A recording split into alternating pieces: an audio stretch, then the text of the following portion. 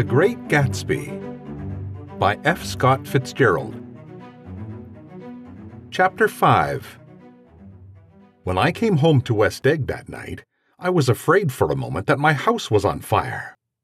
2 o'clock, and the whole corner of the peninsula was blazing with light, which fell unreal on the shrubbery and made thin, elongating glints along the roadside wires. Turning a corner, I saw that it was Gatsby's house, lit from tower to cellar. At first, I thought it was another party, a wild rout that had resolved itself into hide-and-go-seek or sardines in the box, with all the house thrown open to the game. But there wasn't a sound. Only wind in the trees, which blew the wires and made the lights go off and on again as if the house had winked into the darkness. As my taxi groaned away, I saw Gatsby walking toward me across his lawn. "Your place looks like the World's Fair," I said. "Does it?" He turned his eyes toward it absently. "I've been glancing into some of the rooms. Let's go to Coney Island, old sport, in my car." "It's too late." "Well, suppose we take a plunge in the swimming pool. I haven't made use of it all summer." "I've got to go to bed." "All right." He waited, looking at me with suppressed eagerness. "I talked with Miss Baker," I said after a moment. "I'm going to call up Daisy tomorrow and invite her over here to tea." "Oh, that's all right," he said carelessly. "I don't want to put you to any trouble." "What day would suit you?" "What day would suit you?" he corrected me quickly. "I don't want to put you to any trouble, you see." "How about the day after tomorrow?" He considered for a moment. Then, with reluctance, "I want to get the grass cut," he said. We both looked at the grass. There was a sharp line where my ragged lawn ended, and the darker, well-kept expanse of his began. I suspected that he meant my grass. "There's another little thing," he said uncertainly, and hesitated. "Would you rather put it off for a few days?" I asked. "Oh, it isn't about that. At least—" He fumbled with a series of beginnings. Why, look here, old sport. You don't make much money, do you?" "Not very much." This seemed to reassure him, and he continued more confidently. "I thought you didn't, if you'll pardon my— You see, I carry on a little business on the side, a sort of sideline, you understand? And I thought that if you didn't make very much— You're selling bonds, aren't you, old sport?" "Trying to." "Well, this would interest you. It wouldn't take up much of your time, and you might pick up a nice bit of money. It happens to be a rather confidential sort of thing." I realize now that under different circumstances that conversation might have been one of the crises of my life. But because the offer was obviously and tactlessly for a service to be rendered, I had no choice except to cut him off there. "I've got my hands full," I said. "I'm much obliged, but I couldn't take on any more work." "And you wouldn't have to do any business with Wolfsheim." Evidently, he thought that I was shying away from the connection mentioned at lunch, but I assured him he was wrong. He waited a moment longer, hoping I'd begin a conversation, but I was too absorbed to be responsive, so he went unwillingly home. The evening had made me light-headed and happy. I think I walked into a deep sleep as I entered my front door. So I don't know whether or not Gatsby went to Coney Island, or for how many hours he glanced into rooms while his house blazed gaudily on. I called up Daisy from the office next morning and invited her to come to tea. "Don't bring Tom," I warned her. "What?" "Don't bring Tom." "Who's Tom?" she asked innocently. The day agreed upon was pouring rain. At 11 o'clock, a man in a raincoat, dragging a lawnmower, tapped at my front door and said that Mr. Gatsby had sent him over to cut my grass. This reminded me that I had forgotten to tell my Finn to come back, so I drove into West Egg Village to search for her among soggy whitewashed alleys and to buy some cups and lemons and flowers. The flowers were unnecessary, for at 2 o'clock a greenhouse arrived from Gatsby's, with innumerable receptacles to contain it. An hour later, the front door opened nervously, and Gatsby, in a white flannel suit, silver shirt, and gold-colored tie, hurried in. He was pale, and there were dark signs of sleeplessness beneath his eyes. "Is everything all right?" he asked immediately. "The grass looks fine, if that's what you mean." "What grass?" he inquired blankly. "Oh, the grass in the yard." He looked out the window at it, but, judging from his expression, I don't believe he saw a thing. "Looks very good," he remarked vaguely. "One of the papers said they thought the rain would stop about 4. I think it was the Journal. Have you got everything you need in the shape of tea?" I took him into the pantry, where he looked a little reproachfully at the Finn. Together we scrutinized the 12 lemon cakes from the delicatessen shop. "Will they do?" I asked. Of course, they're fine." And he added hollowly, "Old sport." The rain cooled about 3:30 to a damp mist, through which occasional thin drops swam like dew. Gatsby looked with vacant eyes through a copy of Clay's Economics, starting at the finished tread that shook the kitchen floor, and peering toward the bleared windows from time to time, as if a series of invisible but alarming happenings were taking place outside. Finally, he got up and informed me, in an uncertain voice, that he was going home. "Why's that?" "Nobody's coming to tea. It's too late." He looked at his watch as if there had been some pressing demand on his time elsewhere. "I can't wait all day." "Don't be so silly. It's just 2 minutes to 4. He sat down miserably as if I had pushed him, and simultaneously there was the sound of a motor turning into my lane. We both jumped up, and a little harrowed myself, I went into the yard. Under the dripping bare lilac trees, a large open car was coming up the drive. It stopped. Daisy's face, tipped sideways beneath a 3-cornered lavender hat, looked out at me with a bright, ecstatic smile. "Is this absolutely where you live, my dearest one?" The exhilarating ripple of her voice was a wild tonic in the rain.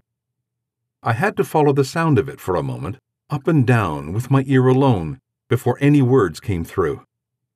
A damp streak of hair lay like a dash of blue paint across her cheek, and her hand was wet with glistening drops as I took it to help her from the car. "Are you in love with me?" she said low in my ear. "Or why did I have to come alone?" "That's the secret of Castle Rackrent. Tell your chauffeur to go away and spend an hour." "Come back in an hour, Ferdy." Then in a grave murmur, "His name is Ferdy." "Does the gasoline affect his nose?" "I don't think so," she said innocently. "Why?" We went in. To my overwhelming surprise, the living room was deserted. "Well, that's funny," I exclaimed. "What's funny?" She turned her head as there was a little dignified knocking at the front door. I went out and opened it. Gatsby, pale as death, with his hands plunged like weights in his coat pockets, was standing in a puddle of water, glaring tragically into my eyes. With his hands still in his coat pockets, he stalked by me into the hall, turned sharply as if he were on a wire, and disappeared into the living room. It wasn't a bit funny. Aware of the loud beating of my own heart, I pulled the door to against the increasing rain. For half a minute there wasn't a sound. Then from the living room, I heard a sort of choking murmur and part of a laugh, followed by Daisy's voice on a clear artificial note. "I certainly am awful glad to see you again." A pause.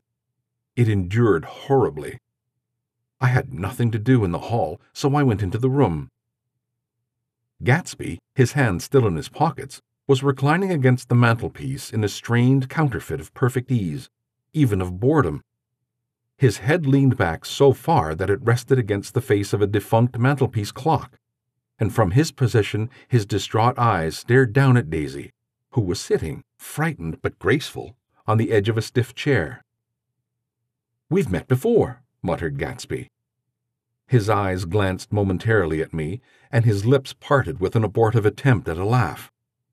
Luckily, the clock took this moment to tilt dangerously at the pressure of his head, whereupon he turned and caught it with trembling fingers and set it back in place.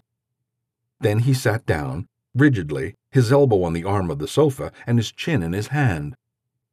"I'm sorry about the clock," he said. My own face had now assumed a deep tropical burn. I couldn't muster up a single commonplace out of the 1,000 in my head. "It's an old clock," I told him idiotically. I think we all believed for a moment that it had smashed in pieces on the floor. "We haven't met for many years," said Daisy, her voice as matter-of-fact as it could ever be. 5 years next November." The automatic quality of Gatsby's answer set us all back at least another minute. I had them both on their feet with the desperate suggestion that they help me make tea in the kitchen when the demoniac Finn brought it in on a tray. Amid the welcome confusion of cups and cakes, a certain physical decency established itself. Gatsby got himself into a shadow, and while Daisy and I talked, looked conscientiously from one to the other of us with tense, unhappy eyes. However, as calmness wasn't an end in itself, I made an excuse at the first possible moment and got to my feet. "Where are you going?" demanded Gatsby in immediate alarm. "I'll be back." "I've got to speak to you about something before you go." He followed me wildly into the kitchen, closed the door, and whispered, "Oh, God," in a miserable way. "What's the matter?" "This is a terrible mistake," he said, shaking his head from side to side. "A terrible, terrible mistake." "You're just embarrassed, that's all." And luckily, I added, "Daisy's embarrassed, too." "She's embarrassed?" he repeated incredulously. "Just as much as you are." "Don't talk so loud." "You're acting like a little boy," I broke out impatiently. "Not only that, but you're rude. Daisy's sitting in there all alone." He raised his hand to stop my words, looked at me with unforgettable reproach, and opening the door cautiously, went back into the other room. I walked out the back way, just as Gatsby had when he had made his nervous circuit of the house half an hour before, and ran for a huge black knotted tree, whose massed leaves made a fabric against the rain. Once more it was pouring, and my irregular lawn, well shaved by Gatsby's gardener, abounded in small muddy swamps and prehistoric marshes. There was nothing to look at from under the tree except Gatsby's enormous house, so I stared at it, like Kant at his church steeple, for half an hour. A brewer had built it early in the period craze, a decade before, and there was a story that he'd agreed to pay 5 years' taxes on all the neighboring cottages if the owners would have their roofs thatched with straw. Perhaps their refusal took the heart out of his plan to found a family. He went into an immediate decline. His children sold his house with the black wreath still on the door. Americans, while occasionally willing to be serfs, have always been obstinate about being peasantry. After half an hour, the sun shone again, and the grocer's automobile rounded Gatsby's drive with the raw material for his servant's dinner. I felt sure he wouldn't need a spoonful. The maid began opening the upper windows of his house, appeared momentarily in each, and leaning from a large central bay, spat meditatively into the garden. It was time I went back. While the rain continued, it had seemed like the murmur of their voices, rising and swelling a little now and then with gusts of emotion. But in the new silence, I felt that silence had fallen within the house too. I went in, after making every possible noise in the kitchen, short of pushing over the stove, but I don't believe they heard a sound. They were sitting at either end of the couch, looking at each other, as if some question had been asked, or was in the air, and every vestige of embarrassment was gone. Daisy's face was smeared with tears, and when I came in she jumped up and began wiping at it with her handkerchief before a mirror.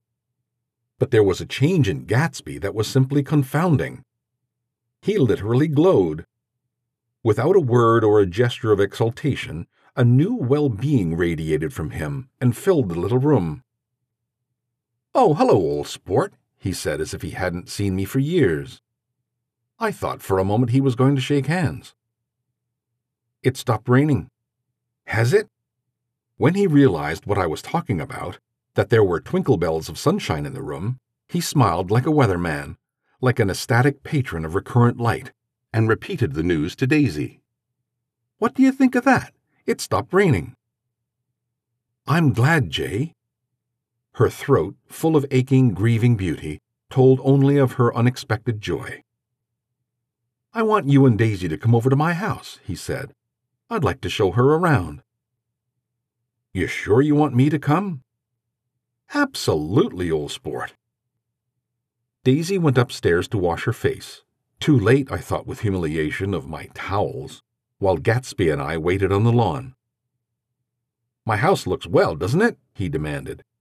"See how the whole front of it catches the light." I agreed that it was splendid. "Yes." His eyes went over it, every arched door and square tower. "It took me just 3 years to earn the money that bought it." "I thought you inherited your money." "I did, old sport," he said automatically, "but I lost most of it in the big panic, the panic of the war." I think he hardly knew what he was saying, for when I asked him what business he was in, he answered, "That's my affair," before he realized that it wasn't the appropriate reply. "Oh, I've been in several things," he corrected himself. "I was in the drug business, and then I was in the oil business, but I'm in neither one now." He looked at me with more attention. "Do you mean you've been thinking over what I proposed the other night?" Before I could answer, Daisy came out of the house and 2 rows of brass buttons on her dress gleamed in the sunlight. "That huge place there?" she cried, pointing. "Do you like it?"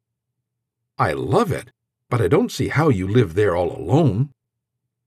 "I keep it always full of interesting people, night and day, people who do interesting things, celebrated people." Instead of taking the shortcut across the Sound, we went down to the road and entered by the big postern. With enchanting murmurs, Daisy admired this aspect or that of the feudal silhouette against the sky, admired the gardens, the sparkling odor of jonquils, and the frothy odor of hawthorn and plum blossoms, and the pale gold odor of kiss-me-at-the-gate. It was strange to reach the marble steps and find no stir of bright dresses in and out the door, or hear no sound but birds in the trees. And inside, as we wandered through Marie Antoinette music rooms and restoration salons, I felt that there were guests concealed behind every couch and table, under orders to be breathlessly silent until we had passed through. As Gatsby closed the door of the Merton College library, I could have sworn I heard the owl-eyed man break into ghostly laughter. We went upstairs, through period bedrooms swathed in rose and lavender silk, and vivid with new flowers, through dressing rooms and pool rooms, and bathrooms with sunken baths, intruding into one chamber where a disheveled man in pajamas was doing liver exercises on the floor. It was Mr. Klipspringer, the boarder. I had seen him wandering hungrily about the beach that morning. Finally, we came to Gatsby's own apartment, a bedroom and a bath, and an Adam's study, where we sat down and drank a glass of some chartreuse he took from a cupboard in the wall. He hadn't once ceased looking at Daisy, and I think he revalued everything in his house according to the measure of response it drew from her well-loved eyes. Sometimes, too, he stared around at his possessions in a dazed way, as though in her actual and astounding presence none of it was any longer real. Once he nearly toppled down a flight of stairs. His bedroom was the simplest room of all, except where the dresser was garnished with the toilet set of pure dull gold. Daisy took the brush with delight and smoothed her hair, whereupon Gatsby sat down and shaded his eyes and began to laugh. "It's the funniest thing, old sport," he said hilariously. When I try to—" He had passed visibly through 2 states and was entertaining upon a third. After his embarrassment and his unreasoning joy, he was consumed with the wonder at her presence. He had been full of the idea so long, dreamed it right through to the end, waited with his teeth set, so to speak, at an inconceivable pitch of intensity. Now, in reaction, he was running down like an overwound clock. Recovering himself in a minute, he opened for us 2 hulking patent cabinets, which held his massed suits and dressing gowns and ties, and his shirts, piled like bricks in stacks a dozen high. "I've got a man in England who buys me clothes. He sends over a selection of things at the beginning of each season, spring and fall." He took out a pile of shirts and began throwing them, one by one, before us, Shirts of sheer linen and thick silk and fine flannel, which lost their folds as they fell and covered the table in many-colored disarray. While we admired, he brought more, and the soft, rich heap mounted higher.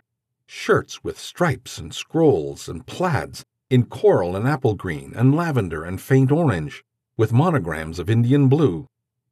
Suddenly, there was a strained sound. Daisy bent her head into the shirts and began to cry stormily.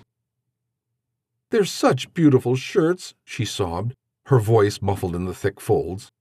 "It makes me sad because I've never seen such beautiful shirts before." After the house, we were to see the grounds and the swimming pool and the hydroplane and the midsummer flowers. But outside Gatsby's window it began to rain again, so we stood in a row, looking at the corrugated surface of the Sound. "If it wasn't for the mist, we could see your house across the bay," said Gatsby. "You always have a green light that burns all night at the end of your dock." Daisy put her arm through his abruptly, but he seemed absorbed in what he had just said. Possibly it had occurred to him that the colossal significance of that light had now vanished forever. Compared to the great distance that had separated him from Daisy, it had seemed very near to her, almost touching her. It had seemed as close as a star to the moon. Now it was again a green light on a dock. His count of enchanted objects had diminished by one.